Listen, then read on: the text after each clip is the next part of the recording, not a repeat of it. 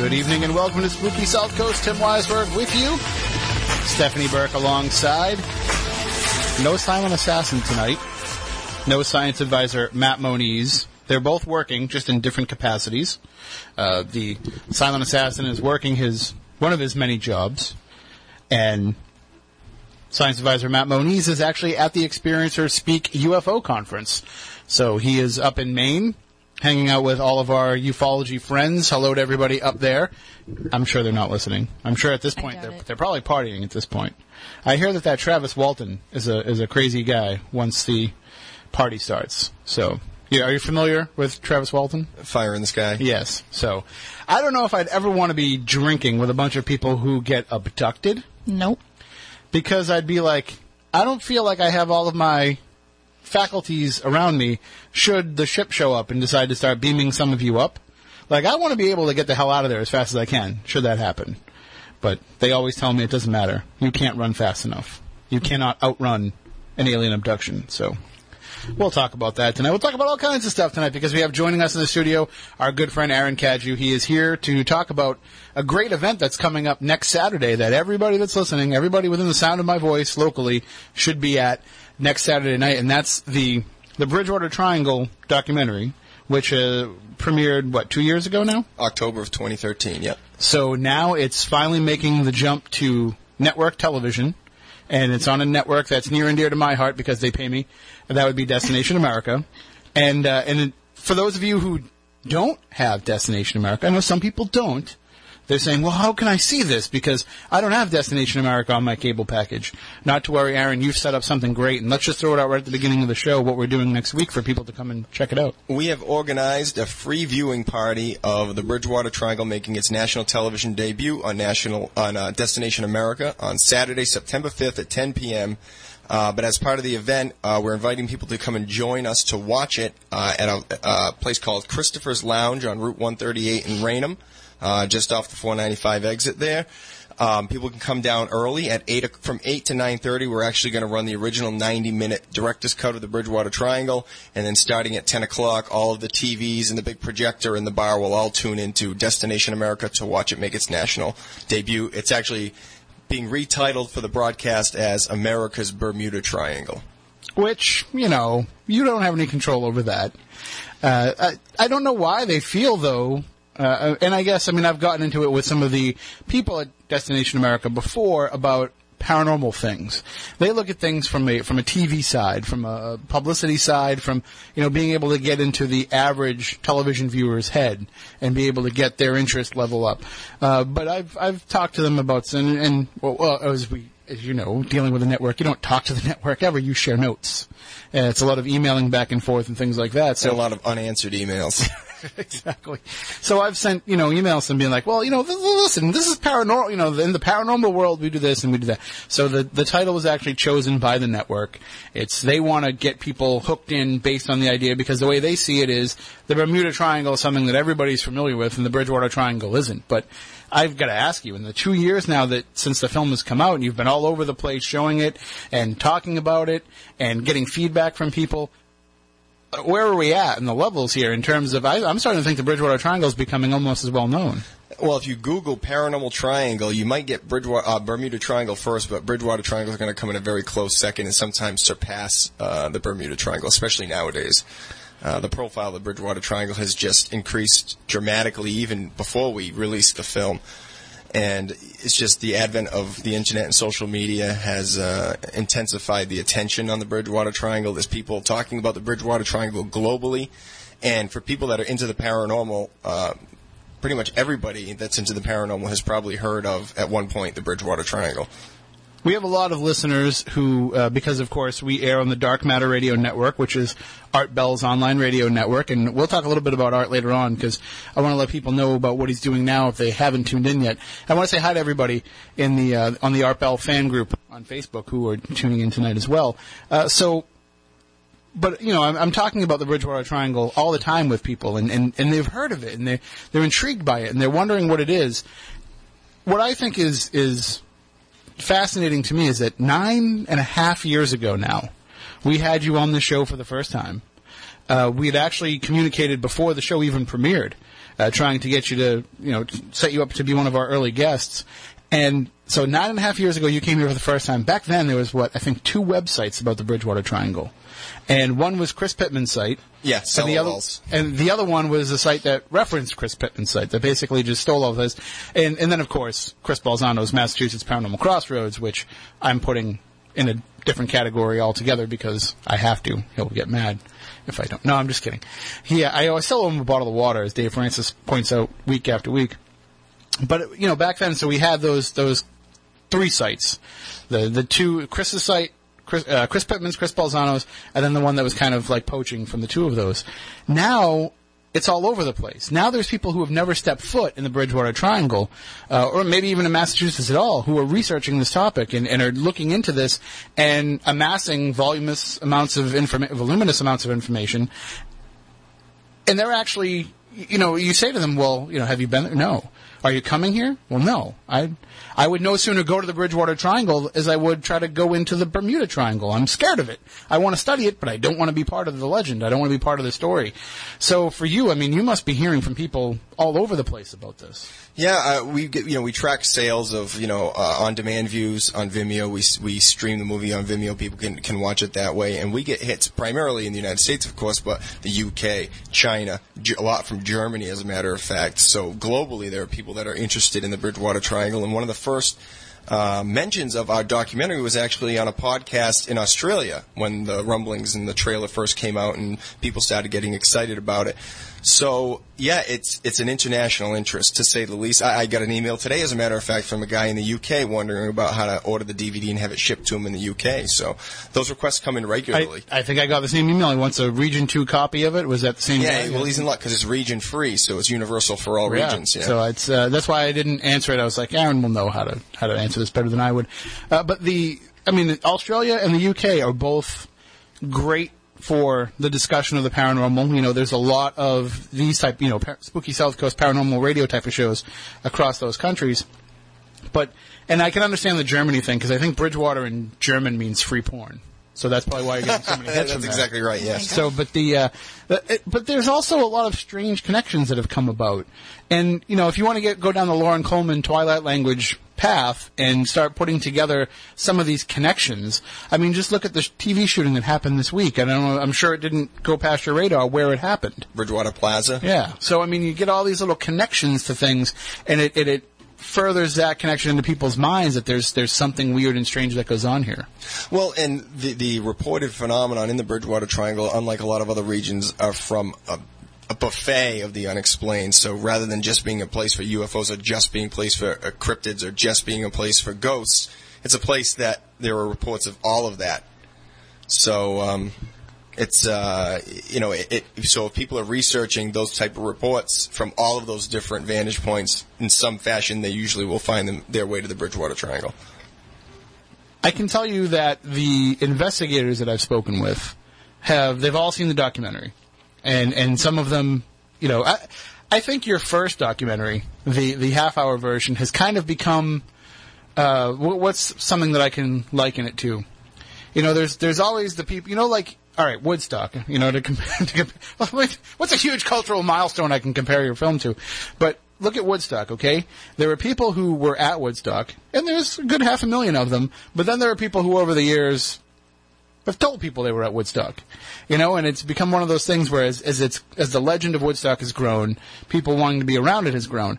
And I hear from people all the time that tell me now that they saw the original half-hour version, and I'm like, how did you see that? There's no way that you saw that, because you had it pretty limited in how much it got distributed. That's right, and it did go on Google Video, and had I don't know anything about that. I don't know what about 75,000 hits by the time Google Video was absorbed into 75,000? 75,000, yeah. I should have put my name on it. That's more hits than I get on our spooky videos. But I'll have people say, they'll see me wearing a T-shirt or something, and they'll say, "Hey, Bridgewater Triangle," and they're like, "Where'd you get that shirt?" And I said, "Well, I was one of the co-directors of the documentary."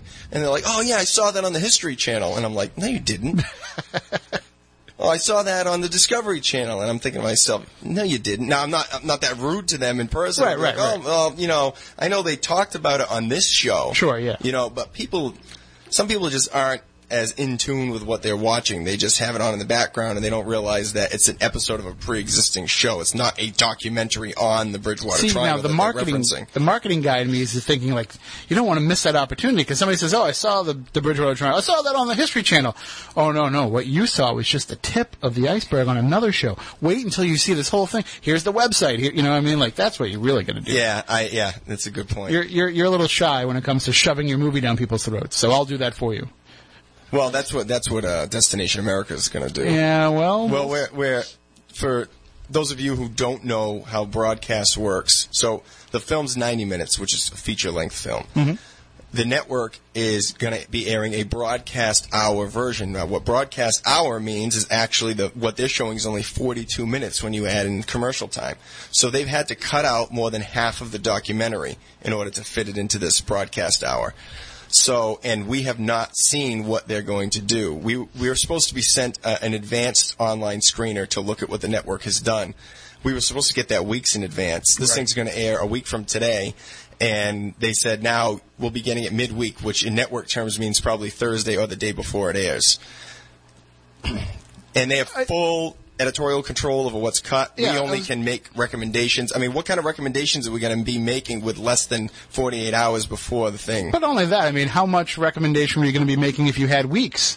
And you were telling, I mean, how much of that were they really going to listen to? They don't have to listen to any of it. No, they're not going to. I'm just an idiot from Dartmouth, Massachusetts. They don't care what I think. You know what I mean? What do I know about network television? Nothing. But I just know what I like and don't like. And we structured this film to be from a certain perspective. And unfortunately, with the network, it may get kind of morphed a little bit. They obviously saw something in the film to make it, you know, they looked at it, and it's visually beautiful. It's well done. If you've never seen the film in its entirety, either buy the DVD, watch it on Vimeo, or come out and see it next Saturday. But they saw something in it that they said, we want to have this on our network. And so, yeah, they're going to do some playing around with it, and they're going to cut it, and they're going to do what they need to do. But still, in the end, it's going to be the heart of what your film was. I'm hoping so. You know, like I said, we structured it to be very journalistic, very matter of fact. We use a lot of language like allegedly, reportedly. We didn't feel it was our mission to say the Bridgewater Triangle's real. You have to believe all this stuff. All that stuff's gone now because it's on. Well, exactly. They admitted to me that they're going to be structuring it more from the perspective of a true believer in the paranormal. So instead of Joseph DeAndre allegedly saw Bigfoot in 1978, it'll be Joe DeAndre saw Bigfoot in 1978. Right. So I just gotta get used to that and just take a step back and say we've reached a level here where not a lot of people get to. We're fortunate with that. There's people that work in this business their whole lives on a multitude of projects and never see anything that they've done on national television. That's not to brag. I'm just saying we're fortunate. So I can't be too upset about what's done. And basically the way we're looking at it is it's a 42-minute commercial for people to find their way to us to see the original director's cut. And speaking of commercials... Yes, what are you talking about? I just think that people want to make sure that they tune in. Spooky South Coast fans especially will want to tune in. That's correct. For the premiere of the America's Bermuda Triangle on Destination America, because they may see a familiar face. They might. You could be right. And don't worry, it's not mine. So can I spill it or? Oh yeah, you can spill it. It's whether or not you want to spill it. No, Steph, you haven't talked yet. He's already spilled it. So I talk all over her, so she has to fight. It's going to sound better coming from you. Okay, well. Part of the title change kind of threw us for a loop with this. So part of our reasoning was, well, the words Bridgewater Triangle will probably be said 6,000 times during the broadcast, but do people realize that this is a shorter, re-edited version of a pre-existing documentary? So we wanted people to understand that. So we decided to take a roll of the dice and pony up the dough to run a 30-second national TV spot, which essentially... Not to make you take a step back there, but the original plan, you weren't even looking to do a national spot. No, we were actually, you know, when you're watching the Super Bowl, they set aside time for local commercials, which means that not everybody across the country is seeing a commercial for a car dealership in New Bedford. Well, Destination America is a smaller network. I mean, it's part of the Discovery Communications network family, but it's still a smaller network, so they do not run local commercials. So we weren't allowed, you know, it's like, well, that would have been cheaper, but we couldn't do it because they don't even have a place to do it. So we had to run a national spot. And the tricky thing was, we don't own the TV rights to our own film now. Discovery does, or Destination America does. So in the commercial, you know, the ideal thing would have been to just edit together a 30-second trailer of clips from our own documentary, but we couldn't do that. That would have been the fastest and easiest thing to do. Sure, yeah. And I have a 30-second spot that I had edited months ago that would be ready to go for an instance such as that. But now, since we don't own the rights to our own movie for TV, we had to take a different route. So we thought, why not have a on-screen talent delivering the message to the viewer, and then just show the Blu-ray, the DVD, and the merchandise set up and nice and pretty on a neat backdrop. And maybe that's how we'll deliver the message. So that's what we decided to do. So who better than the lovely and talented Stephanie Burke to feature in this national commercial? And it came out fantastic. It really did. And I think that people, if they're not paying attention during commercials, if they're kind of just whatever, when they see you come out and hear you start talking about the Bridgewater Triangle, first of all, because they're going to hear you say, talking about the Bridgewater, they're going to be like, oh, the show's back on. Mm-hmm. And because it's you or I, Aaron, and it still has that same look and feel of the documentary, they're going to be like, oh, the show's back on. So it's going to pull them back in automatically. But you will make sure that they stay rapt attention to what you're saying. And I was a little nervous. I didn't want to be responsible for the fate of Aaron's business, but no, she did an absolutely fantastic job. We put her in one of the red Bridgewater Triangle tees to really make her pop against the woodsy background that we chose, and we think that the commercial came out great, and we're hoping that it gets enough attention to sell enough DVDs, Blu-rays, or on-demand views just to at least get our money back on it. Right.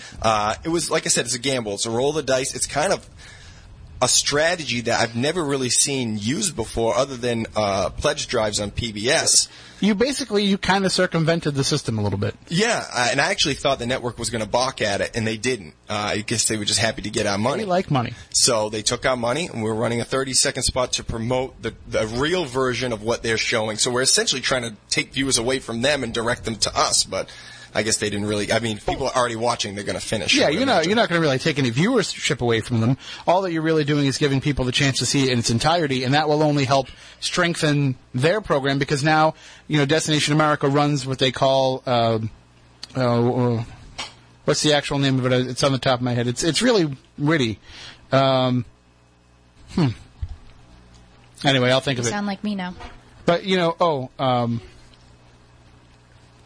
it's a play on like the daytime soap operas, like One Life to Live, like One Afterlife to Live, or something like that. Or anyway, they do this daily programming block where they run a bunch of paranormal shows, which is, I'm seeing people tweeting about Ghost Stalkers and Ghost Asylum and the shows that I work on, and other documentaries that have been up on there. And so what they do is they take the paranormal programming, they rerun it during the day. So they're going to rerun this again and again and again. And people who buy the documentary and watch it at home are going to tune in and watch it then, because they're going to say, well, let me go back and see, now that I've seen the film in its entirety, I want to watch it again and see what it was. So it's going to keep helping them keep perpetuating more views for their version as well. And it'll be interesting once the Destination America version's out there, and then people have seen both, what the comparisons are, what people prefer. It'll be interesting to see if somebody says, I saw the original, but what Destination America did was a lot better. Now, it'll be kind of interesting. Well, let me think of how to phrase this here in a way that won't throw a scare in you. Although I'm sure you've already thought of it too. Scaring me, yeah. But is there any kind of insurances and assurances in your dealings with the network that they didn't just go out and make a documentary themselves about the Bridgewater Triangle, and all of your stuff becomes B-roll for that? No, it was actually in the contract that they couldn't do that. This is just a condensed version. Here's one example of something that they had to change. We knew going into it that there's no way that we had to. I keep stumbling. We had to send them everything separately. So the video track was separate, the audio track with the narration, the voiceover was separate, and the music was separate, so that they could pick and choose what they wanted. And we knew John Horgan did a fantastic job narrating our documentary, but we knew that they are probably not going to use the narration from John Horgan. For one, it's your journalistic approach. And two, they have their branded narration. They have like a regular rotating string of narrators that they use that are under contract with Discovery. And they're in my mind, I'm like, there's no way they'll be able to take Horgan's narration and be able to compress it to fit the broadcast hour format. So in order to get Horgan to do it, they would have had to fly him down to a studio or have him recorded in a studio up here and have them read the lines, and then they weren't going to bother doing that. And it's cheaper for them to have one of their own guys do it in-house. And I know that John is involved in a lot of voiceover in his own television production, and he's won Emmys and all that, but I don't know if he's union either, and if that comes into an issue. Yeah, I don't know about that, but that, for instance, was the first thing that we knew was going to be changed. And, I actually haven't had that conversation with John yet. John, if you're listening. John, if you're listening, and if you're not, we'll have that conversation later. But I feel terrible about it, but, it's not up to me. Right. You kind of sell your soul when you sign the deal with the network, and you get an opportunity to get your work seen on national television. You got to make a few sacrifices. I mean, I've had some limited television dealings, and we've had, Stephanie and I and the Spooky South Coast crew, we've had the opportunity to put some things together for television. Moniz and I have filmed a bunch of stuff, and as we've seen more and more about how it works and what the process is, I understand now why people who are in the field of the paranormal, in the genre of the paranormal, get so frustrated with the TV shows, and why they attack those who do that. But really, everybody's at the mercy of what the television network wants to put on the air. And the television network doesn't care about anything paranormal. They don't care about finding the truth. They don't care about finding the answers. They care about putting together an episode of a television show that will allow the people that are on the show to look for the answers. You know what I mean? Like, it's not the network's job to further the research of the paranormal. It's just their job to create the vehicle and the platform for the people that are on the show to do that. So, in the end, they're going to have the ultimate say about what goes over there and what doesn't, and they're not serving the master of paranormal research. They're serving the master of television entertainment and ratings and advertising revenue and DVD, everything else that they do is part of it. But with you created a film that I think the most hardened skeptic and the most true believer in the paranormal and in the Bridgewater Triangle walks away from that film saying, fair enough. You gave me enough to at least consider the possibilities, and I'm going to have to go home and think about this. Yeah, it's kind of a middle ground, I guess you could say, and we intentionally were very neutral and didn't take a side in the production. I mean, we used ominous music and spooked it up a little bit because that's the topic, but the actual content of the documentary, you have true believers in there that are doing the interviews that are trying to persuade people to believe, yes, there's something going on here, but then you have a heavy dose of skepticism from guys like Christopher Pittman, who said, well, there might be an explanation for this, there might be an explanation for that. So it kind of walks the tightrope between the two sides. Which, by the way, that's my only concern about if they change the tone of the way that you approached it. I'm wondering what's going to happen if Chris Pittman ends up looking. Because, he's done Ancient Aliens and he's done some of these other shows, so he's used to the process of it. But I just remember him always standing out with people of the audiences when you go to the screening. He always stood out as being, I don't want to say an opposing voice, but just the voice of the other side. Well, as a skeptic myself, he was always the voice of reason, I thought, for the Bridgewater Triangle documentary. So I'm hoping that they keep a lot of his stuff in there to give it some degree of balance. Well, one thing that I would be interested to see is one of my favorite contributors to the film is, your good friend Jeff Belanger. And I thought he was absolutely fantastic. He's so articulate, he's so witty, he's so smart. And he writes for a show on a rival network. So, right. And I don't know who they're deciding to keep and cut. Maybe they cut him for that reason. I don't know. No, because he also writes for a show on their network as well. Oh, then that's great. He's the writer on Amish Haunting. So that whole series, he was the series writer for that. So because it didn't conflict with what he was doing for Ghost Adventures, he was able to do it, and he did a great job with that. I mean, I never would have thought I'd watch a show about Amish hauntings, but I watched it with rapt attention because, I knew that Jeff had worked so hard on it, and it came out great. So I think, there's a good chance, especially when you look at, you've got Jeff Belanger, you've got Lauren Coleman. These are some of the big names in the paranormal world. So those are people that they're going to want to have part of that because, Destination America is not getting a lot of Lauren Coleman otherwise. And if somebody knows who he is and knows what his impact is for the gravitas of the documentary, they'll keep him in there. So I don't think they'll make the decision just based on that. That's an interesting point because this morning, and I only found out about this in the last 48 hours, there was the premiere of another documentary from a Massachusetts filmmaker named, I don't know the gentleman's name, I'll look it up during the break, but he made a film called Crypto Trip, which is a collection of first-hand eyewitness accounts of cryptid animals from across the country. Just like us, the network bought his production. Just like us, they gave it a new title, which they called it Monster Witness. It went from Crypto Trip to Monster Witness. They edited it down from 75 minutes to 42, whereas it was 90 minutes down to 42. And in that documentary, he interviewed Lauren Coleman. And I had a conversation with the network the other day on the phone, and we started talking about just the strange fact that 2 Massachusetts filmmakers, or 3 Massachusetts, Manny, myself, and then this guy, had shows picked up by Destination America, and they said that Lauren Coleman wasn't going to be featured in the edited down version of Monster Witness, but they were keeping him in the Bridgewater Triangle. So we know he'll be in the Bridgewater Triangle, well, America's Bermuda Triangle, but they didn't keep him in Monster Witness, he's like the godfather of cryptozoology. You don't really have, I mean, I understand you're a TV network and you don't know that much about it, but you don't have to do that much research to find out, oh yes, we want to keep Lauren Coleman in this film. He's the headliner. Exactly. I just thought that was really strange. We did find out, a few things that they're going to be. They could never cut him out of yours. How could you do, that was the thing, how can you do a legit documentary about the Bridgewater Triangle without talking to Lauren Coleman? It's impossible. Yeah, he coined the term, and on top of that, he has the mic drop line of the entire film. That's exactly right. And if that doesn't stay in, I'm going to riot. I will literally, Christopher's Lounge, watch out.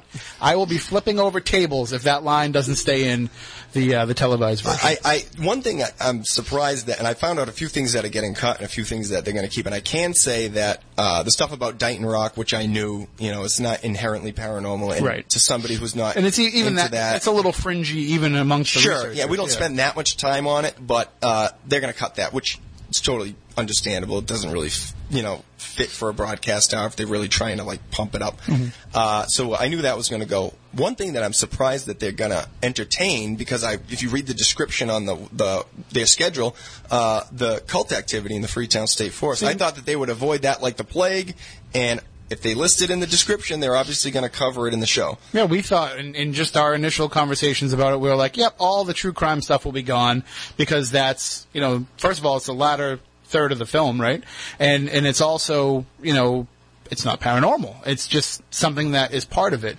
But I like the fact that the one good thing about all the discussions I've had with producers involved with the Destination America shows and the network people involved with the shows is they very much like the why, and they very much like the, well, what could it be angle of it, because otherwise you're just showing a bunch of shows that are all filmed in night vision of people talking in the dark. So they like to explore those whys, because that's where the meat of the story can come from. Absolutely. So I'm glad that they are keeping that in, because as we've all talked about here, it's a huge chunk of the story. Whether or not it's, a cause and effect type of scenario, it's definitely right alongside all of the paranormal factors. Yeah, that's right. And we do spend, and that's been one of the criticisms of the film, is people say, I liked it, but I didn't like all the cult stuff that you guys got into. But then other people will be like, I love that part of the movie. But we spend, if you clock it, about 17 minutes talking about cult activity in the Freetown State Forest, which is a big chunk of time in a 90-minute feature. And also, what it is it's the part that most people who are researching this might not take into account. They might hear about it, but, I mean, Stephanie, you're somebody that I know that you were very interested in that angle. You have a little bit of a different take on things because right. You're sensitive to how this stuff and why this stuff is happening. But it's something that you've always been fascinated with, is the way that stuff ties in. Right. The cult activity, the murders, body dumps, all of that tie into the paranormal factors. Well, I find it interesting anyways, not even being sensitive to things, but I went to school for criminal justice and psychology. So that fascinates me on a level that has nothing to do with who I am, just what I'm totally interested in. So I was interested in that long before his documentary even came out, actually probably before the first one did too. I've always found it fascinating, growing up near the area too, spending time in the forest as a child. It's things that you think about. So, well, one of the surprises that I've heard from the people who have seen the film, because, I talk to people, I do, as you did when the movie came out, there's people that do these paranormal podcasts all over the place, and I talk to them, and the bios that I send them will say, I've been in the Bridgewater Triangle documentary, and they say, well, the Bridgewater Triangle, let's talk about that. And they have like an encyclopedic knowledge, not only of some of the paranormal stuff, but they're pulling out some of the cult stuff, and they're pulling out some of the true crime aspects of it. And I know that they're not just getting it off the Wikipedia page. It's something that's resonated with them. And because it is, I don't know if it's because it's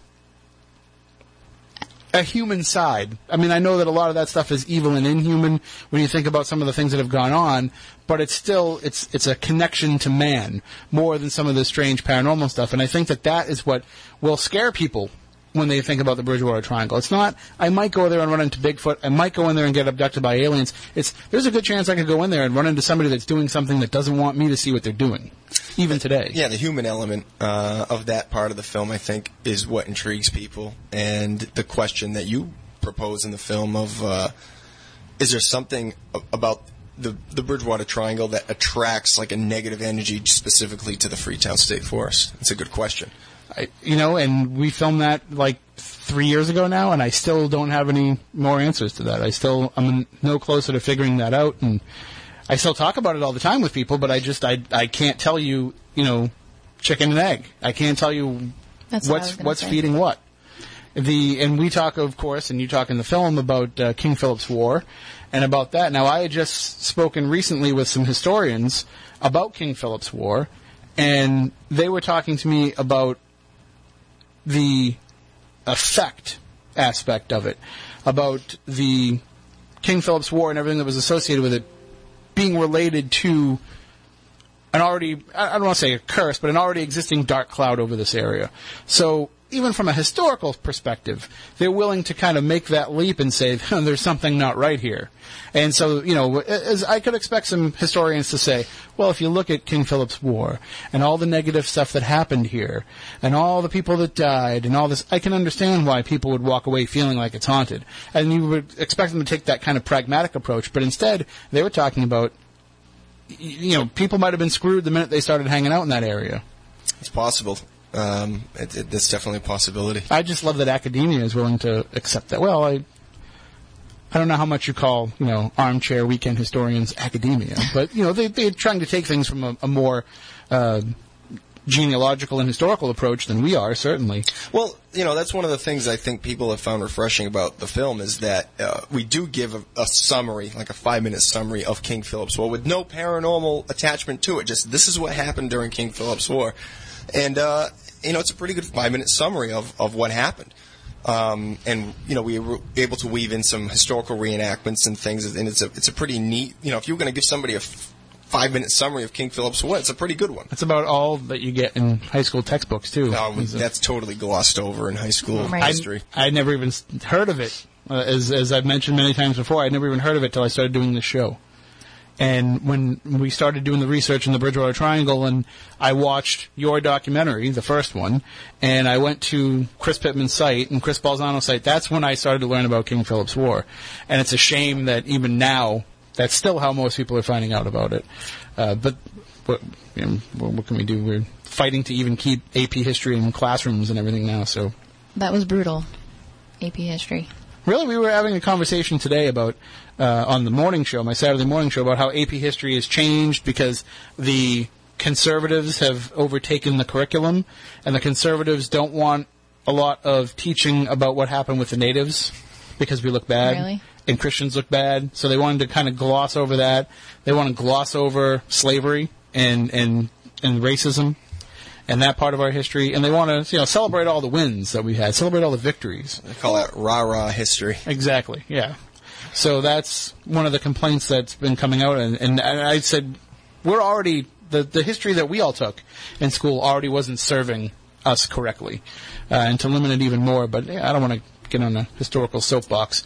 The Bridgewater Triangle, of course, by the way, for everybody that's listening, a lot of you new to the show, maybe you've just been tuning in over the last year or so. We do an annual episode every year, and I think we've missed it every year without fail. I don't think we've ever not done one. But we, every year, send paranormal teams out into various locations across the Bridgewater Triangle, and they call in with live reports, and we call it our annual Bridgewater Triangle Investigation Show. We have that coming. The computer died? Yeah, I tried to send you a message, but you didn't answer. Oh, it like totally crapped out, huh? Yep. All right. Well, we'll see if we can fix it in the. Did it come unplugged? Maybe it ran out of juice. The little battery pack might have come. We'll fix it. It's plugged in. Yeah. We started talking That's about the kinda Bridgewater weird. Triangle, and this happens. But the annual Bridgewater Triangle show will be happening this year on September 19th. So Fresh off the Destination America airing, pretty much. I figured by that point, people will catch it, and I know there's a replay planned for on the 9th, yeah. so they'll have a chance to see it. And also another part of it was It's on not weird at all. the night of the 18th. What's weird? What? I just closed it and I opened it again, and we have power. Okay. Yeah. We'll roll with it. Yep. The let me see. Looks like whoa, spooky TV's totally weirding me out. So anybody that's watching it, if you're not seeing the video, hearing it, whatever, just go to WBSM.com. You can pick up the audio feed. Yeah, we don't know what's going on right now. Technical problems. It looks like it's working now. The idea also of doing it on the 19th is we have a Legend Trips event on September 18th on the USS Salem, our first ever Friday night event. So we're going to be exhausted on Saturday.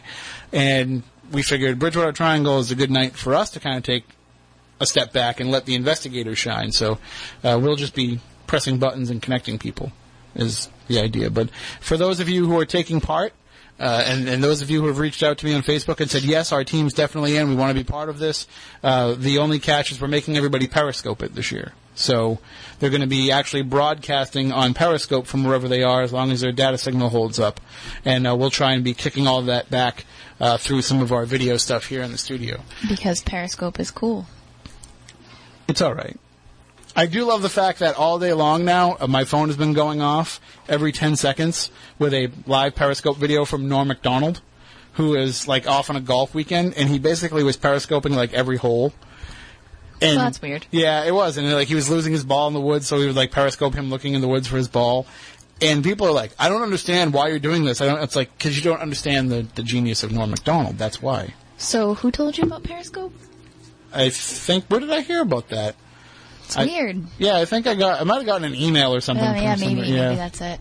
It certainly wasn't Stephanie that told me about it. No. And pushed us It kicking sounds and like screaming. a good way to waste your data plan. Well, Well, mine's unlimited. So. Yeah. What, do you have Sprint? No, I have AT&T, but I'm grandfathered in with the iPhone from like before they got rid of it. Oh, So very nice. Yeah, yep, I lucked out on that one. I have T-Mobile, so I'm good. Unlimited data, unlimited everything. But the good thing is Wi-Fi. Like a lot of people just pick it up on Wi-Fi. Right. Even I've heard people that have been out in the Bridgewater Triangle area and been like, "Yep, I was out exploring here and I picked up somebody's Wi-Fi signal, so I just used it to call into you." Okay, that works. Right. Whatever it takes. Not to take you on an aside, but that's one of the perceptions, I think, of the Bridgewater Triangle that we were talking about, people that research it, but I'll never go there. I think this is a misconception that it's just one giant swamp. Right. That is all the Hockomock, and that's it. That's why they don't want to come here, because they're like, well, it's 200 square miles of swampland, and it's like, no, it's not. Look at the map. The Hockomock Swamp makes up maybe like 10, 15% of it, maybe at the most. It's a very heavily inhabited area. It's got streets, houses. It's Some of not us just, live in it. It's a lot more densely populated than, say, the Bennington Triangle or something like that. I mean, it's a very highly populated area. Certainly a lot more people than the Bermuda Triangle. Yeah, That's for absolutely. sure. You can spend a lot more time hanging out in our triangle. When everybody gets together now on Saturday night at Christopher's in Raynham, when they get together, they're going to get the chance to see the original film in its entirety For free. Yep, no charge on that. Of course, if you want autographs, that's free too. That's $50 a hit. No, but yes, you can see it, you can watch it, you can meet Aaron, and Manny's going to be there as well. I believe so, yeah. And I know that sometimes his work schedule prevents him on Saturday nights from making it to things. I think he'll be there. Okay. So Aaron and Manny will be there. Johnny going to be there too? Johnny will be there, I'm hoping, yeah. And the people that were involved in the movie, you can meet them, talk to them. A lot of the cast will be there. Christopher Balzano coming up from Florida. That is huge. I don't know how you guys were able to afford that. To bring him up from Florida, we've been saving pennies here on the show. Well, Southwest Airlines was a big sponsor of the film when it came out. So. But Chris Balzano will be here. So all of you people that have those Chris Balzano books and have been asking me when is he going to come to the show so you can get him to sign them, all of you people that have been saying, I bought a copy of Haunted Objects and I only got your signature on it, how do I get Chris to sign it? He will be there and he will gladly sign anything. He will sign books, he will sign DVDs, he will sign, your back and you can have it tattooed later on. Whatever you want to have him sign, he'll do it. Pretty I serious. haven't seen him for 6 years. 6 years. I think, when was The interview in the Freetown State Forest was the last time I saw the man. The last time I believe I saw him was when we filmed a sizzle reel for a potential show on Haunted Objects that they brought him up and they flew in the filmmakers from Toronto and they spent all this money to put on this, elaborate production for the sizzle reel. And it died again. I don't know what's going on. We'll just let it roll. I give up. So all of this stuff, all this money that they spend, and we get there, and the idea is that we're going to go film in this flea market to try to find haunted objects, and whatever. It's a flea market. Maybe there'll be something that's haunted. And we get there. We have a woman who tells us a story about those knitted dolls that they used to crochet to put on top of toilet paper rolls, when we were kids, our grandmothers had them and stuff. You know what I mean? It's like a woman, like a female doll with a pink dress, and the dress would cover the toilet paper on top of the toilet. Well, there was one of those, and the woman swore that it was haunted. And I'm sure she only wanted $2 or $3 for it until we started asking her if she had anything that was haunted, and then it became $25. Of course. But I said to the producer, I was like, give me $25. So I can buy it. And he's like, I can't give you $25. We don't have that budgeted. Give me $25 so I can buy it. You just flew here. Yeah, you flew here from Toronto. You flew Chris Balzano here. You got him a rental car. You got yourselves a rental car. You bought us lunch. You can't just give me $25 so I could buy this from the lady. And so it's just a weird side story about, and for all the talk we were doing about TV and the way that it works, but TV's weird. I said, I'll even let you take it home. I don't want to keep it. I just want to buy it because she helped us out. I'm sure that's what they want to do. And we're not taking that on the plane. That's all you. So what we're going to do here tonight is we have about 8 minutes left in this hour. We're going to talk some more about the film, and then we'll talk some more about the Bridgewater Triangle coming up in the next hour, and in some other paranormal stories as well. We'll also find out Aaron's got a project that he's working on that we can't say too much about, but we'll get an idea of what's getting his creative juices flowing now that the Triangle has become a worldwide phenomenon. Now he's got another local story that he wants to tell and get the word out there. So we'll talk about that as well. And we'll take your calls, 508-996-0500, 877-996-1420. And, sorry, I was just reading something that Greg DeRocher's put on Twitter, picking on me from this morning. Picking on you? Yes, he had me give an explanation for people about what a hashtag is. Oh, God. So, and I kind of understand it. I kind of know it a little bit. But we will we'll take your calls again, 508-996-0500, 877-996-1420. You can also tweet us at WBSM1420 if you would like to go and on that route as well. That's another great way. Want to say hi to everybody in the Bell Gab forum as well, the Art Bell website. They're listening to us as well. So that's awesome. Hello, Bell Gab. Hello, people. everyone. It's really cool how much the Art Bell audience has taken our show into their hearts as well, which is a huge honor. And I've said it this many times, Art Bell was one of the inspirations for doing this show and for wanting to talk about this subject and giving it a long-form approach. He's one of the few people I could think of that I would want to be compared to. And, normally I'm like, please don't compare me to people. Let me just be me. I don't want to be the next this person. I don't want to be another version of this person or worse yet, a ripoff of this guy. I want to be kind of me, but I have no problem when people say, you're the Art Bell of the next generation. I will take that and wear it proudly. Of course. The only difference is I don't have all the awesome gear that he has. Have you heard? I don't know if either of you heard his new show, Midnight in the Desert. I have not. I have not. Oh yet. my God! Well, I'm working on trying to get you as a guest on, Aaron, I so would that you be can talk honored. about the Bridgewater Triangle. But the sound quality that they have is incredible for something that they're doing at home. From his house and using Skype to connect with people. Wow. It's fantastic. So it's the future. Someday we'll be doing that. Someday we'll be doing Spooky South Coast and not have to leave our houses. But then you'll miss me. No, I'm just going to go to your house and Oh, do okay. it. That works. Right. You just got to make sure you have ice cream. Always. All right. There we go. Is that even a question? I would hope not. It's kind of like our thing, like, Cookies, we're ice cream. pretty ice cream obsessed. I went to Somerset Creamery tonight, which was incredible. I've never been there. Oh my God! Really? It's the best ice cream in the area. I don't know. Shameless plug. Slow your roll over there. Are you a Peaceful Meadows gal? I am not. I am an Oxford Creamery gal. though. Oxford Creamery. She's the only person that I've ever heard call Oxford Creamery the best around. Where is no Oxford offense. Creamery? In Mattapoisett. Right down the street. I'll think of Listen, it. Wait a minute. I think I have been to Oxford Creamery. You as a need matter to of just fact. come here It's every like a little Saturday. building, right? Yeah. They also have food there. Yep. Yeah, Amazing I've been food. to Yeah, the food is pretty good. Actually, we had lunch there last summer, and like- we saw John Mitchell. fried seafood and stuff, right? Yep. Yeah, I've been there. The mayor of New Bedford goes there on his bicycle. So, And I got just married goes right there. around the corner at Ned's Point. I thought you were going to say you got married at Oxford Creamery. I was No. going to be like, yeah, that's Close. Yeah. Close. I love Oxford Creamery. I love it so much. Why don't you marry it? I did. I did.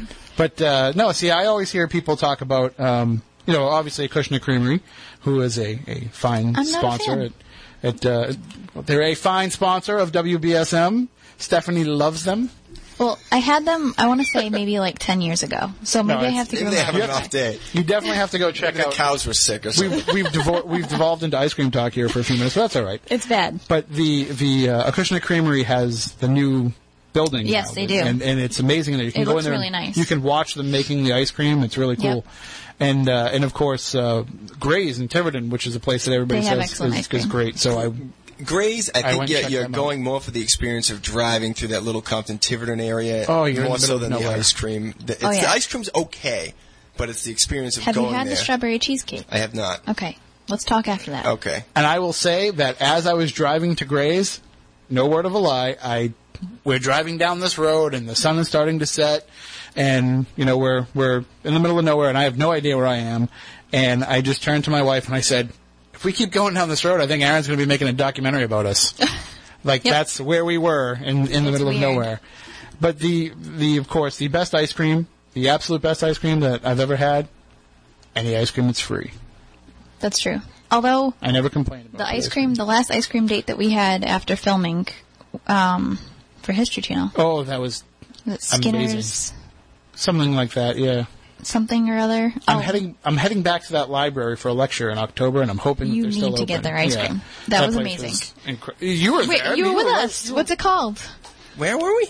At the At library. the library in I didn't in go for ice Bridgewater. cream after No, that. but- though. No, but right next We to were it. literally in their East parking Bridgewater lot. Library.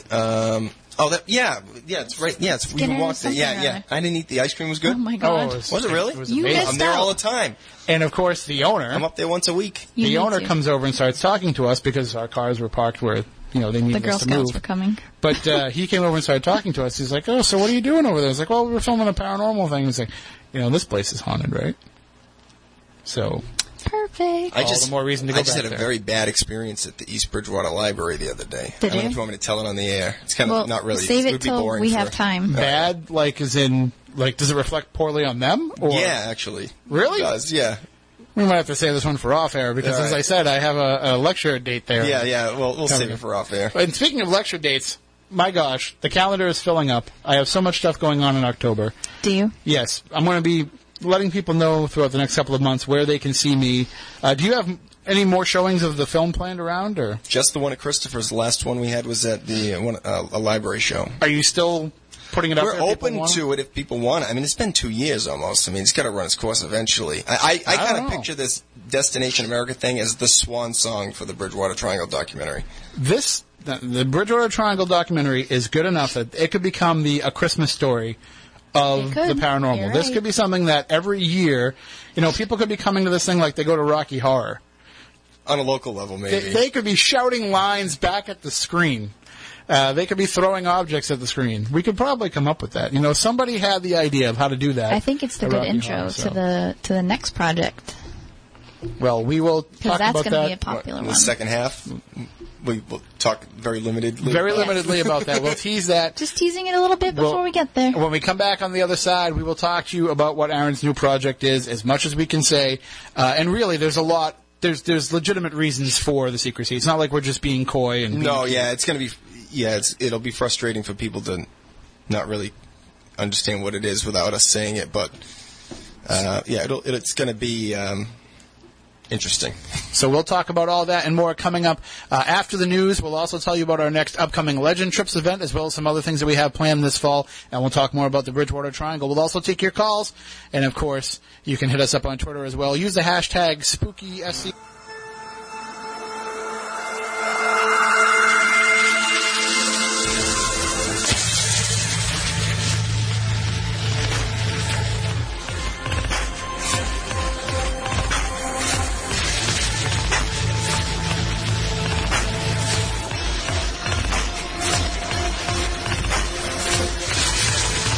Back, hour number 2 of Spooky South Coast. Tim Weisberg, along with Stephanie Burke, the Silent Assassin, Matt Costa, Science Advisor Matt Moniz, and Lauren Allison. What do we add? We haven't decided where we're definitely calling her, but they're all off this week. It's just Stephanie and I. Right. Carrying the ship, but we've brought on board Aaron Cadju, the co-director of the Bridgewater Triangle documentary, which will actually be making its national television debut next Saturday night during Spooky South Coast time, of course, because Destination America decided to do that. Of course, they're like, you know what? When's a good time to do it? Let's throw it up against that Spooky South Coast show. Well, this is like the 6th date that they've had for this, so... You know, well, we're just glad that it's finally actually. But weren't they all Saturday nights at 10 o'clock? They were. At one point, it was a Friday night. See, that would have been way better for me. No, actually. Black Friday. It was supposed to be Black Friday at one point. Oh, I remember that. Yeah, yes, that's right. Last Black Friday, right? Yeah, last Black. Yeah. This has been. They've wasted. They have the exclusive U.S. broadcast rights for 4 years with a 5th-year option. They peed away an entire year of the contract. So yeah, that's I'm glad TV they for didn't you. pick Black Friday because I was laid up after having a C-section, so I wouldn't have been able to go. We would have still been able to watch, though. That would have been a good night for it to be on.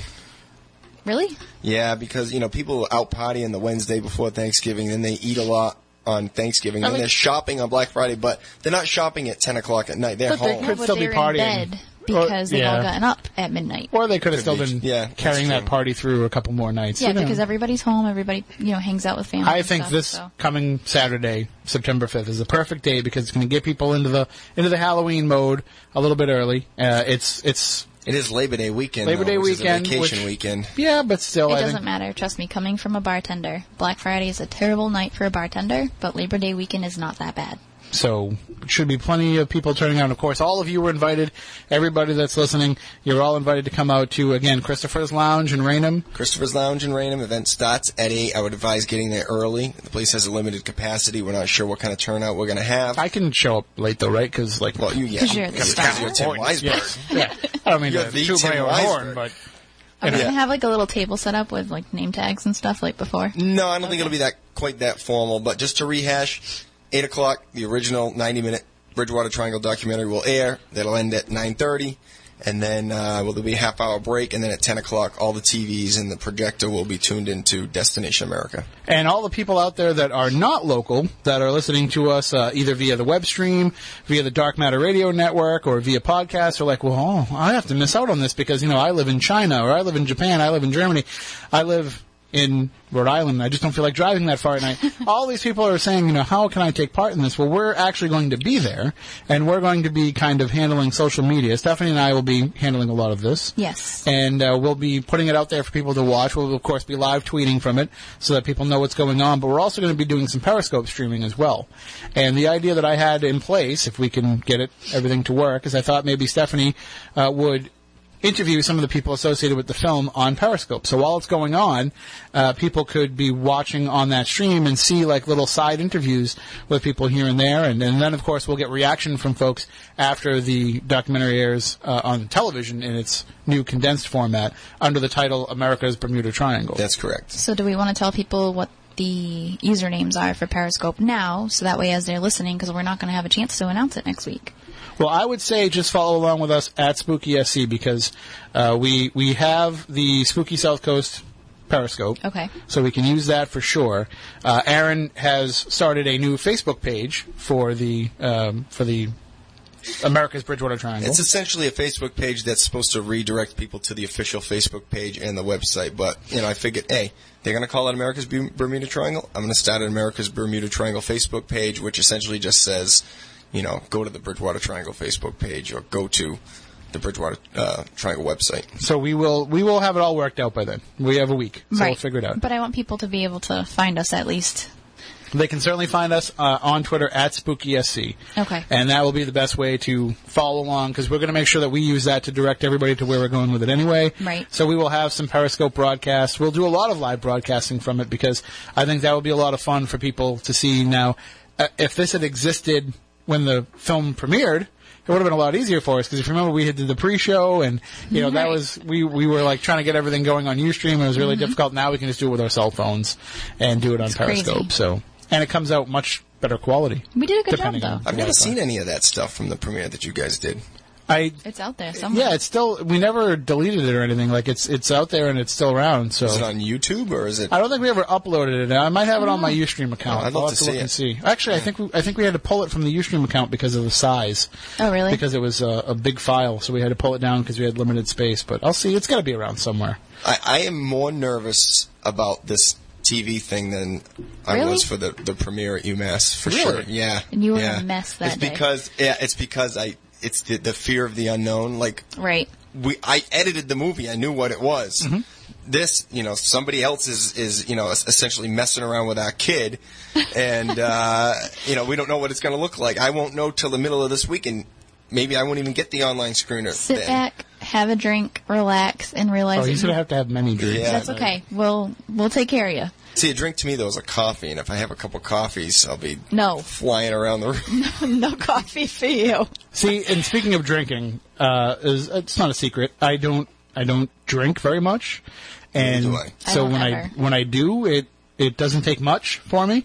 So I want to apologize to everybody that came out to the Paranormal Get Together last Saturday night at the Tap House in Fall River. We had God. Jeff Belanger held one of his, let's all get together at a bar and have some drinks, and not talk about the paranormal. Let's just get together and be friends and hang out. And so, thank you to everybody that came out and took part in that. But I think I had 4 beers, and I was pretty wasted off like 4 beers. So, like, there's other guys that are like, you're a big guy. How can you get wasted off 4 beers? I did. Well, it's because you don't ever drink, so. I don't. Which makes it so much better when I do, because then I only have to drink Do you a know couple. how many people over the course of, my life, pretty much, have said, I can't wait to see you drunk. I really want to see you drunk. It's a rare occasion. I'll see it someday. I don't know. It'll happen. The last time it happened was 2 years ago. It'll happen. We're going to have another backyard podcast, and you can't do that without getting drunk. Well, then you actually have to plan it. Let's We just will. do it. We'll pull one together. Well, let's do one now. After this show's over, we'll All just right. go into somebody's backyard randomly, like around here, and That's just not record creepy. it. So we do want to give some shout outs to some people, Yes, though. We we have some do. folks that are listening all across the world and reaching out to us, and we welcome them to let us know that they are. Always. And I'm a little behind because I haven't been here. So, first of all, we have David Quinn from Liverpool, England. Wow. So that's pretty far. That's really cool. So We are the second best thing that they've ever heard in Liverpool after the Beatles. I got an email Of from course. David Quinn today. Did you really? He's the guy asking about shipping the documentary to the Nice. UK. David, if you're listening, I did Yes, get he your did. email. I'm sorry I haven't responded yet.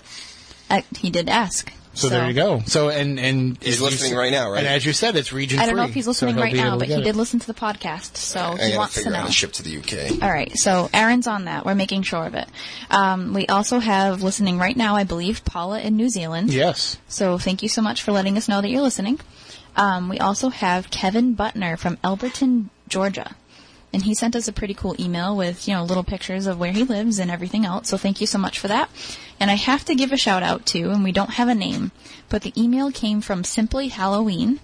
And Yes. it was signed a grumpy but loyal listener in Southern Maryland. I have to tell you, your email was awesome. I spot loved on in it. spot on in some of the, and I always appreciate when people want to give us Feedback. Yes. and especially constructive criticism of how we can make the show better, because that's the best thing about doing this show. For one thing, none of us have an ego, so tell us whatever you want. Right. And for the other thing, like every Saturday night, we have a chance to change it. Of course. We have the chance to come back on and try and do something better. And I've said numerous times that I go back and listen to shows from year one, and I wonder, like, how did we ever get any kind of a listenership or a fan base going if that's how we were back then? Well, with time comes experience and everything else, but that person has actually been listening since day one, so that was really cool to read. So everybody that's out there, everybody that's listening, watching, however you are, podcast, live, doesn't matter. Send us an email at spookycrew@spookysouthcoast.com and let us know who you are and where you're listening from. At Twitter, at SpookySC, anytime that you can get in touch with us, whether it be social media or email, please let us know where you're listening from. And I want to throw out a couple more that have come across over the Spooky Live hashtag. Okay. Actually, over the last couple of weeks. I want to say hi to Kelly Shannon, who's been listening from Tulsa, Oklahoma for the last 2 years. So thank you for that. And I had a couple more here that I wanted to mention. I want to say hi to, I think that it's Ian Harrison. Says that he's over in the UK. He's never heard it live, but he's always listened to the podcast, but he's listening live tonight. So thank you for listening. Thank you for staying up late or getting up early, depending on where you are. And, of course, to Serenity on Twitter over at the Bell Gab Forum. Always great stuff. And also Sean, Standing Stones, a long-time listener, long-time fan, and one of our original callers. He would call in from time to time in the early days as well. And also to Henchman on Twitter. So thank you, all of you, for listening, and thank you for interacting with us on social media using the hashtag SpookyLive. So we have some things that we want to kind of do a little promotion for. And, of course, we have a Legend Trips event, as I mentioned, coming up September 18th on the USS Salem. We have tickets still available for that, and probably within the next week or so we'll open up bunks for people to be able to rent those out as well. That's really cool. That'll just be putting your name on a list, and you'll actually pay the ship for that the night of. But in order to do that, you have to already buy your ticket and be on the list, because we're going to offer those bunks in order of how people have purchased tickets. So if you want to get your shot, there's still, I believe, there's enough bunks on the ship that we still have enough for the amount of tickets that we've sold. But you have to hurry up and buy your tickets now. So go to legendtrips.com and you can find them there. And I just want to let me give a quick rundown of a couple of dates of where I have some things going on. And then I want to turn it over to Stephanie, who is nervous about actually promoting herself here on the show tonight. But I am. We're going to have her do that. But I've been booking some library stuff left and right coming up for the fall. So if you want to check out some of the lectures that I'll be doing, and they're not all the same lecture. I'm not going out and doing, it'll never be the same thing twice, I can guarantee that, because I'm not going out there and doing a season of something, you know what I mean? So on October 5th, I'll be at the East Bridgewater Library. I'll be giving a lecture there on Ghosts of the South Coast. Then October 13th, I'll be in Truro. October 14th, I'm teaching a class on old school versus new school ghost hunting at Amy Bruni's Strange Escapes here in New Bedford. And you can get your tickets for that at why do I do that? What is this, 2004? You can get your tickets for that at strange-escapes.com. October 15th, it'll be a special afternoon lecture happening at the Osterville Public Library. Then on October 20th, I'll be at the Lakeville Public Library. October 27th at the Provincetown Public Library. And then on October 29th, we were teasing this for weeks, and we couldn't make a formal announcement, but now we can. October 29th, we will have another performance of an evening of ghost stories and New England legends happening at the Stadium Theater in Woonsocket, Rhode Island. We are going from a 200-seat theater to a 1,200-seat theater. Which I heard that awesome. show's terrible. It's the worst. It really is. And to put it on a big stage, thankfully we have an even bigger screen behind us to put Frank Grace's photos up, which saves our asses. I have to say, I got to be very special and see them run down their rehearsal the night before the big show. And I've been friends with you guys for years now. And it was amazing. You guys do a phenomenal job. You're all amazing storytellers. And I've heard some of the stories before. I've been on investigations with you at the places that you talk about, or at least in the original show. I know it's changing for the second one. But phenomenal. Definitely worth seeing. Yeah, I mean, we're kind of approaching this as being, and thank you for that, we're approaching this as being kind of like, you know, when a band goes out and goes on tour and does performances, you know, when you go to see the band, you got to hear the hits that you love, right. But you also like when they mix in some new stuff and maybe some covers and things like that. So we're going to kind of take that approach for the October 29th show. Yes, there'll be some stories that we did in the first one, but there'll also be some new stories as well, and there'll be some tweaks to some of the stories.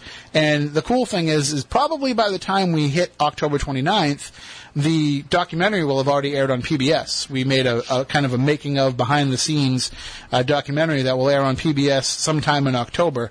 So if you didn't see the show in its first incarnation, when we did it at the Blackstone River Theater back in May, you can watch the PBS documentary and see how that was created, and then go and see how it's evolved into this big production. So I just keep getting terrified the more I think about it. So is the documentary like the Hard Knocks of pretty much, what you guys are doing? Yeah, I think there's actually a line in it where I say, let's go eat a effing sandwich. So that's hilarious. No, I don't think there will. I don't think that would make the cut for PBS.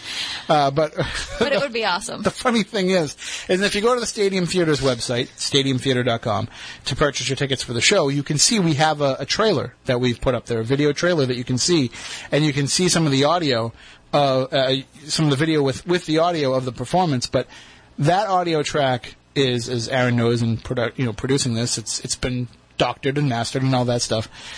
We actually got copies of the show, those of us who were in it, to review it and watch it. We got copies of just the raw stuff.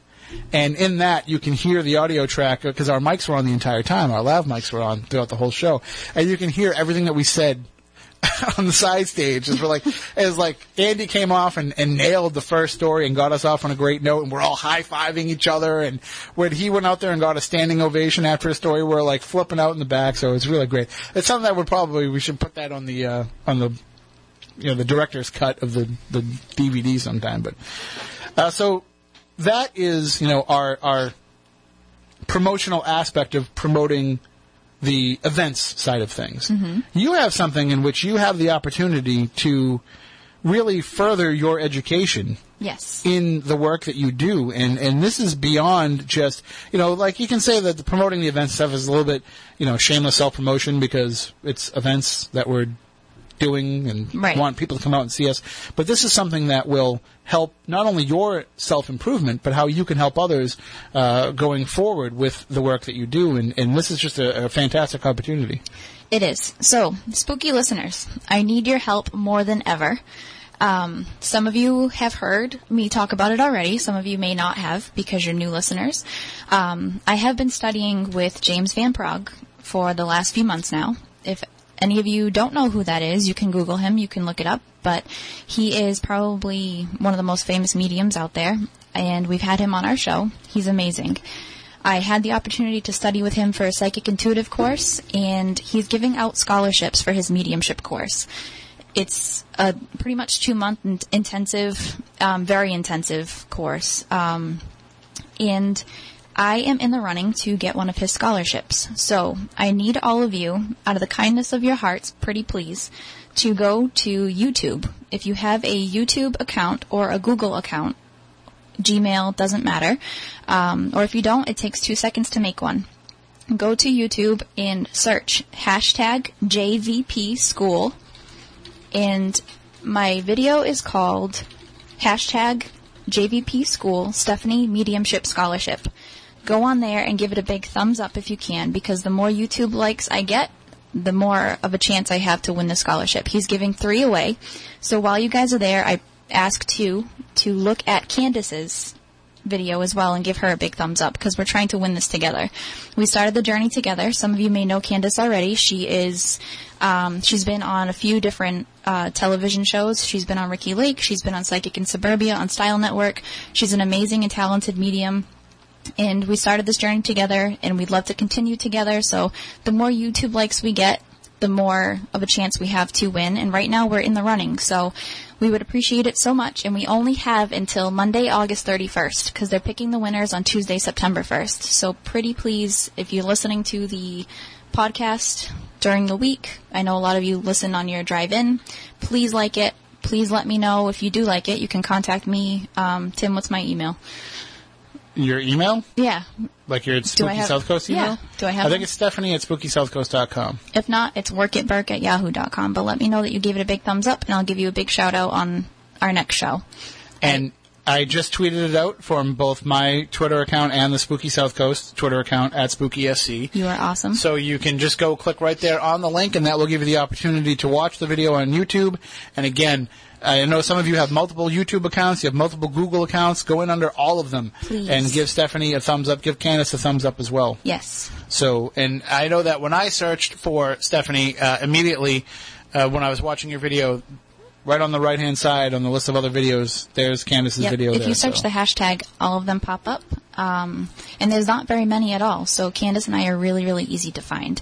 And this will help us both continuing to help people. For those of you that don't know, we do a lot of stuff out of the kindness of our hearts to help people. So this will just let us continue doing it and do a better job.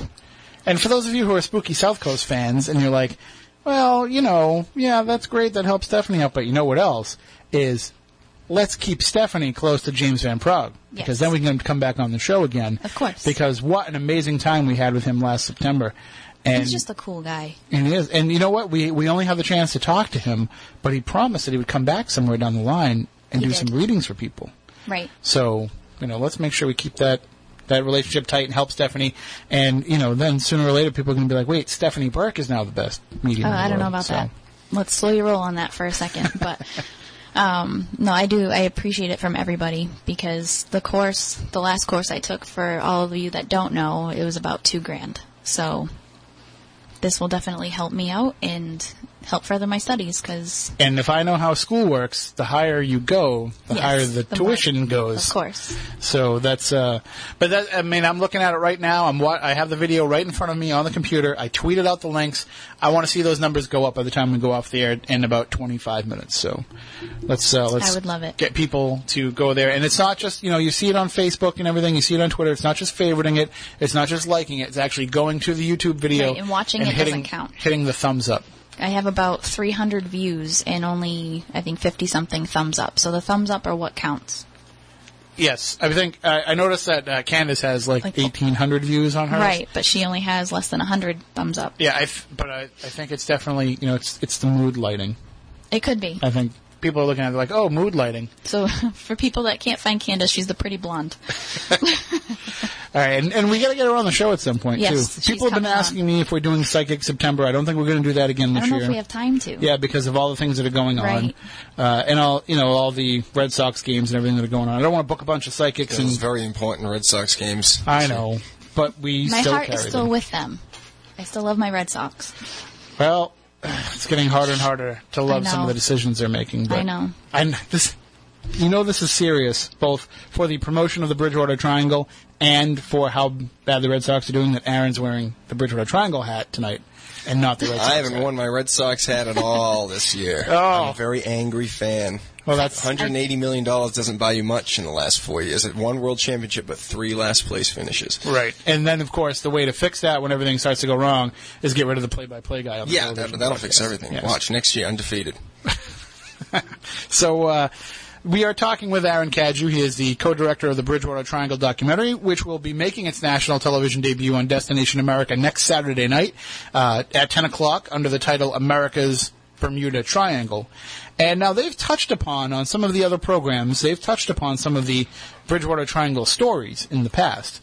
I know that when they did the Monsters and Mysteries in America, they talked about Bill's story, and that was like a Bridgewater Triangle episode, essentially, except for the Dover Demon stuff. Everything else was in the Bridgewater Triangle on that Monsters and Mysteries episode. So, I mean, that was really a way for people to get their feet wet. If they watch that and they think they know everything about the Bridgewater Triangle, just wait, because this will open so much more. One of the weird things that I find about some of the programming that they do and the way that they do it is they don't have a lot of after the fact. If you watch a show like Ghost Hunters or Ghost Adventures or even their own Ghost Asylum, they give you the opportunity, they give a platform for you to discuss it after the show. You can talk about it on Twitter, you can go to this chat room, go to this message board, whatever. And I think that, your website, BridgewaterTriangle.com, can serve as that spot, right, for people to go and reach out to you and share some of that information after the episode airs. Absolutely, yeah. Then go to BridgewaterTriangle.com. The main email is info at it's actually the BridgewaterTriangleDocumentary.com is the official website, but we also have BridgewaterTriangle.com. So they can go to the website. They can send us an email right through the website, tell us their stories if they have a bizarre story of an experience in the Bridgewater Triangle. And they can just peruse the website and learn a little bit more. And go to the Facebook page as well. It's a great place to be interactive. And so the conversation doesn't have to end. I know that you said you kind of see this as the bookend for this documentary, is finally getting it on national television. But for those who are learning about it, because you're going to get people that are just finding out about this now, and they're going to want to learn more, and they're going to want to interact more. So it's kind of the mantle now that you have thrust upon you, is that you now have to kind of be the stewards of the Bridgewater Triangle, and you have to be the ones who can stand out there at the forefront. You're going to get people that are going to want, what I have to deal with sometimes is, hey, can you give me this person's phone number? Hey, I'm trying to get in touch with this person. Yeah, and that's happened quite a bit. And the thing that's tough from my perspective is I'm not a paranormal researcher. Right. I'm not a paranormal really enthusiast outside of doing this film. And so when I get people that email me, they're like, well, the house behind my cousin's grandmother's on Joe Street in, Rehoboth is haunted. Did you guys research that at all? Or can you tell me anything about it? And it's like, no, sorry. But I try to at least point them in the direction of somebody that can. Well, and one of the things that will happen, or I'm sure it has already happened too, is when you say to them, I'm not a paranormal researcher, but they look at you as being a fair and balanced paranormal chronicler. So you're able to tell these stories without kind of, crapping all over them when they share. So that's why they want to reach out to you. So even if you say, I don't really want to delve into the world of the paranormal, they're going to try and suck you in. Sure. Because they want that fair and balanced. And they also just want the great production value that you guys put into that film as well. So that's, kind of the double-edged sword of that. Yeah, I mean, I shouldn't say unfortunately, but just by default, we've kind of been sucked into the paranormal. Mm-hmm. The Bridgewater Triangle is a big topic. So far, that's the only documentary that's ever been done on it. So by default, we're kind of, right now, at the forefront of it just by default. If you Google the term Bridgewater Triangle right now, number one is the Wikipedia, number two is the documentary website. It's a good place to be, especially heading into this broadcast on September 5th. I mean, just anybody who just wants to learn about the Bridgewater Triangle will hopefully find their way to the website. And I'm looking forward to seeing some of the folks who come out to the actual premiere event at Christopher's Lounge in Raynham next Saturday night, because there's going to be, I know that there's a lot of people who have seen the documentary online or ordered the DVD, but they've never seen it, on a bigger format or in a bigger group. So it's going to be really cool to see people that come out and maybe are watching it for the fifth or sixth time alongside people that are seeing it for the first time. It doesn't matter, though. The stories will all be there. We're all going to be talking so much about these stories and these experiences that people have had and questions that people have. And we're going to have to shut everybody up by the time that the broadcast premiere comes on at 10 o'clock. And of course, it's going to go on even after that as well. So what's last call there, Christopher's? 1 a.m.? 1 a.m. I think people will probably just be hanging around till it closes. Paranormal people will close the place down. There's not a lot of Saturday nights that the paranormal world can actually not be investigating. So I think you'll see them really let their hair down. And in the case of Movies, and we can't stress enough, it's a free event, open to the public. Just show up as if you were going there to watch the Patriots. Right. It's like that. That's what it is. And it's not a private event. Just show up. Just, bring a little bit extra cash so you can buy around for Aaron and Manny for putting out such a fantastic documentary. And, of course, we'll have everybody that's around will be part of that. Like I said earlier, Chris Balzano coming up. I know that Carl Wood will be there. I think Moniz is planning on attending. I'll be there. Andy Lake, we think, is probably going. Chris Pittman said he'll be there. Chris Pittman. Is Lauren Coleman coming down? He said he might. I know it's a very Jeff busy Belanger time. Said he might, so we can't promise that they'll be there, but Alan Alves will be there. I can imagine that, it's a big weekend up at the International Cryptozoology Museum being Labor Day weekend. So, but yeah, Alan Alves is always great to hang out and party with. And you said Joe DeAndrade might be coming? Joe DeAndrade, I think, will be there as well. And he's another guy that's just... It's great to be around these guys because, like Joe DeAndrade is a guy whose stories I've heard and talked about here on the air for years, for almost a decade. And I didn't meet him in person until that showing at the Bridgewater State. So it was great to finally get a chance to meet him. So everybody out there, I want to see you all out there, all you WBSM listeners, all you Spooky South Coast fans. We want to see you and hang out with you there. And in talking about this being kind of the closing of that chapter, we teased it a little bit that you do have another project that is in the very beginning stages that has local ties. So it is something that local people are definitely going to pay attention to, but it's going to be a story that will get national attention. Yeah, it's and that's all, folks. It's not. It has nothing to do with the paranormal. Right. Some people tie it into the Bridgewater Triangle. I've heard that before. Mm-hmm. It is going to be a documentary film about arguably the biggest unsolved true crime case to ever hit the South Coast region. Now, if you know your history and have lived here long enough, you probably can figure out what I'm talking about, and I can't at this point say it officially. Unfortunately for this area, people are like, I can narrow it down to 3. Yeah. It's a hot button issue, and just from what we've seen so far poking around, that it's going to set off an absolute firestorm when this thing comes out. And that case in particular will never be the same. And I know that you have, this is, again, the same as with the Bridgewater Triangle documentary, we have to stress, it's not a full-time job for you. It's a passion project. So it's something that you were doing in your free time around your real job, around your real work, around your family. And of course, your family grew while you were making the Bridgewater Triangle documentary. So that takes part of your time away. So this is something that you need to compartmentalize into your life to be able to live and be a dad and a father and be a father and a husband and also do everything else you have to do. So with that said, do you have any type of time frame in mind for how long this will take? If I had to guess, I'd say we're probably about 1.5 years out from it being finished. Maybe a little quicker if we start gaining momentum as we start shooting and pick up some steam. And we do have some backing by a company with Hollywood connections. And it's a little different now when I did the Bridgewater Triangle, when we did the Bridgewater Triangle, I should say. I was working a full-time job. Now I'm self-employed on a full-time basis, but when you're self-employed, you're flexible. Your schedule's a lot more flexible, especially in my line of work. I can edit video at, midnight, 1 o'clock in the morning. So things are different now, and we are able to devote more time to it. And unfortunately, for people that are creative thinkers with a project like this, it has consumed my very existence. Listen, I can vouch for that. It has. And I'm thankful that it has, because I'll be honest, this national television thing with the Bridgewater Triangle, we signed the contract with them 1 year ago. We sent them the materials 1 year ago. The first air date that they gave us was supposed to be last October. And then it got pushed to Black Friday, then it got pushed to May, then it got pushed to August, now it's in September. It's been agonizing waiting for the Bridgewater Triangle to finally be on TV. And if we didn't have this other project going on, or if I didn't have this other project going on, I'd be going out of my mind. So it's been a pleasant distraction, but at the same time it's become a new absolute obsession. And it's already, just in the early stages, causing insomnia. I'm up till 3 o'clock, 3:30 in the morning, just lying in bed thinking about it.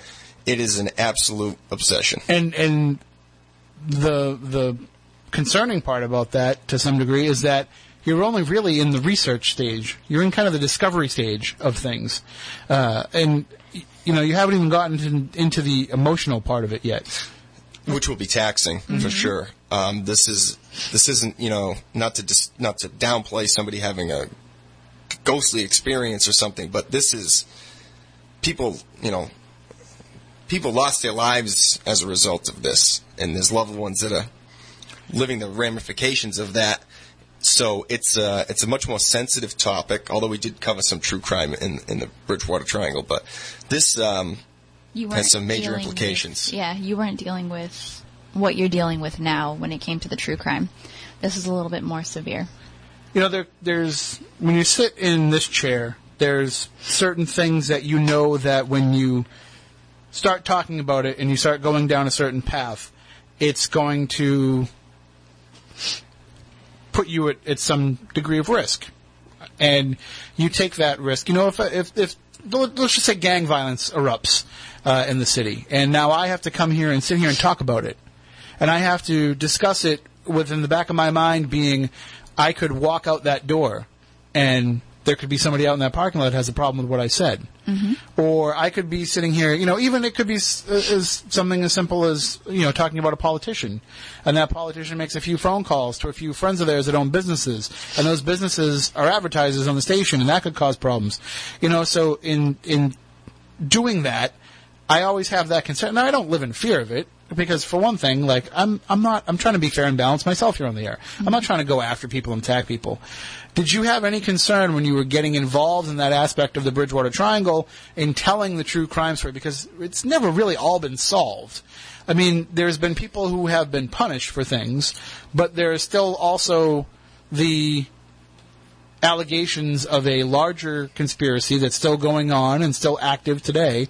We have talked about Carl Drew here on the show. We have a friend who corresponded with Carl Drew, and we had Carl Drew making mention of us on our show in letters that he was writing to this person. And I had Jackie Barrett tell me that Ronnie DeFeo knows exactly who I am. And Ronnie DeFeo told me to stop looking into Amityville, and because whatever's there will get me. And so these things have kind of always sat not right with me, but have kept me I'm not afraid of it. I keep doing my job. Was that anything in the back of your mind at all when you're chronicling the criminal aspects of what went on in the Bridgewater Triangle? Not really, just because we were so matter-of-fact with it. Like, this is what happened, this is what happened, this is what happened. We didn't, with the true crime stuff, we didn't, there weren't any interviews regarding that other than a little bit with Alan Alves. Like with the Mary Lou Rhoda James Cater case, we were very matter-of-fact with that. It was pretty much public record. Yeah, exactly. And even newspaper. with the Carl Drew, Rob Murphy stuff, very matter-of-fact with that, just the facts, their alleged connection to some of these locations of the Freetown State Force have never been proven to this day. Mm-hmm. So we made sure to say allegedly, never been proven. So there wasn't anything in there that I think, they may find it offensive that, we confirmed the fact that they were convicted, that Carl Drew's a convicted murderer, but it's not something that people didn't know. We weren't uncovering new stuff about him that is even more damning than what people already know. So I don't think, there's not much you could say about what we did. You were just kind of weaving it into the narrative of the triangle. Yeah. But with this new project, you guys, I'm friends with both of you, mm-hmm. and you guys have been keeping track of what's going on with this. Now, I can say this, and people are going to roll their eyes probably and say, yeah, okay, whatever. Everybody thinks they're uncovering something new. But we have uncovered some information that is quite staggering with this topic. I've told both of you guys about it, which, to me, should have raised flags back when it happened, and it didn't. And we have had disagreements. And again, it's hard to gauge because we've been, it's been online messaging back and forth, really. But so it's hard to gauge, what kind of a disagreement we've had. But I have concerns that there's something larger to this. And maybe it's because I'm a conspiracy theory kind of guy anyway. But I think that it wasn't so much that it was. I think there's higher forces that were making sure that these connections weren't made. And you're saying that it was probably just more of somebody wasn't seeing the forest for the trees. I think it was, people are going to know what we're talking about if I get too much. I'll say it was an absolute communication breakdown that I think is responsible for what we now know having slipped through the cracks back then. And that's as far as I can get with it, really. People that are smart enough are going to know exactly what I'm talking about. We're not going to give too much more away, but this is the kind of a project where you can expect a 2:30 a.m. phone call from somebody telling you to stop.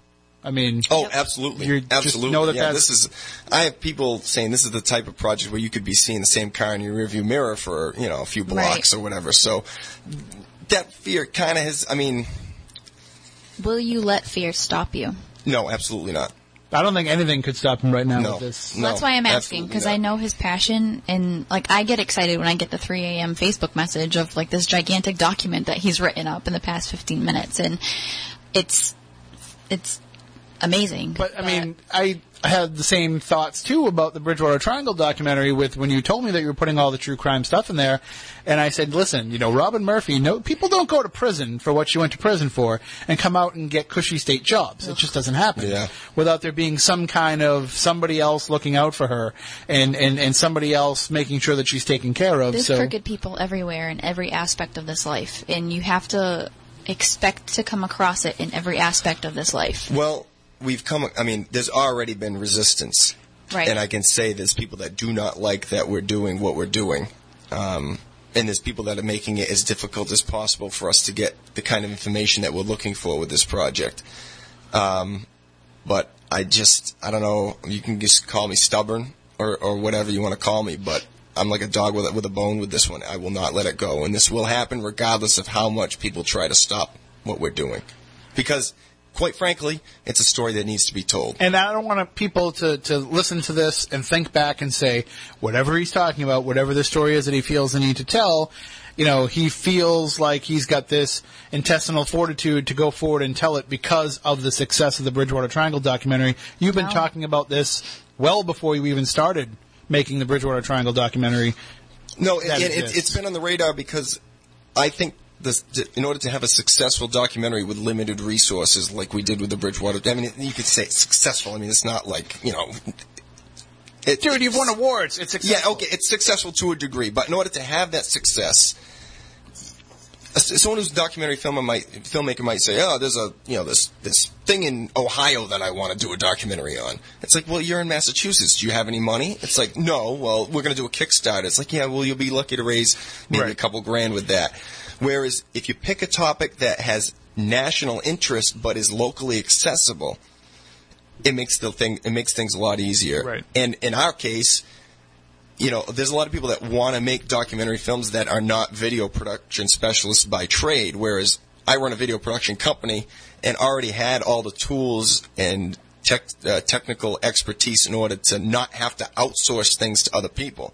And that made it a lot easier. So it was locally accessible, and I already had the tools and the expertise to put it together. And that's why it was able to happen. But that's why I look for topics like that have national implications but are in my backyard so that it keeps things accessible. And it keeps you in your own bed at night, too, which is huge. Especially with a kid. The problem is everybody thinks that they go out and they get a GoPro and a cell phone and they're ready to go make a documentary.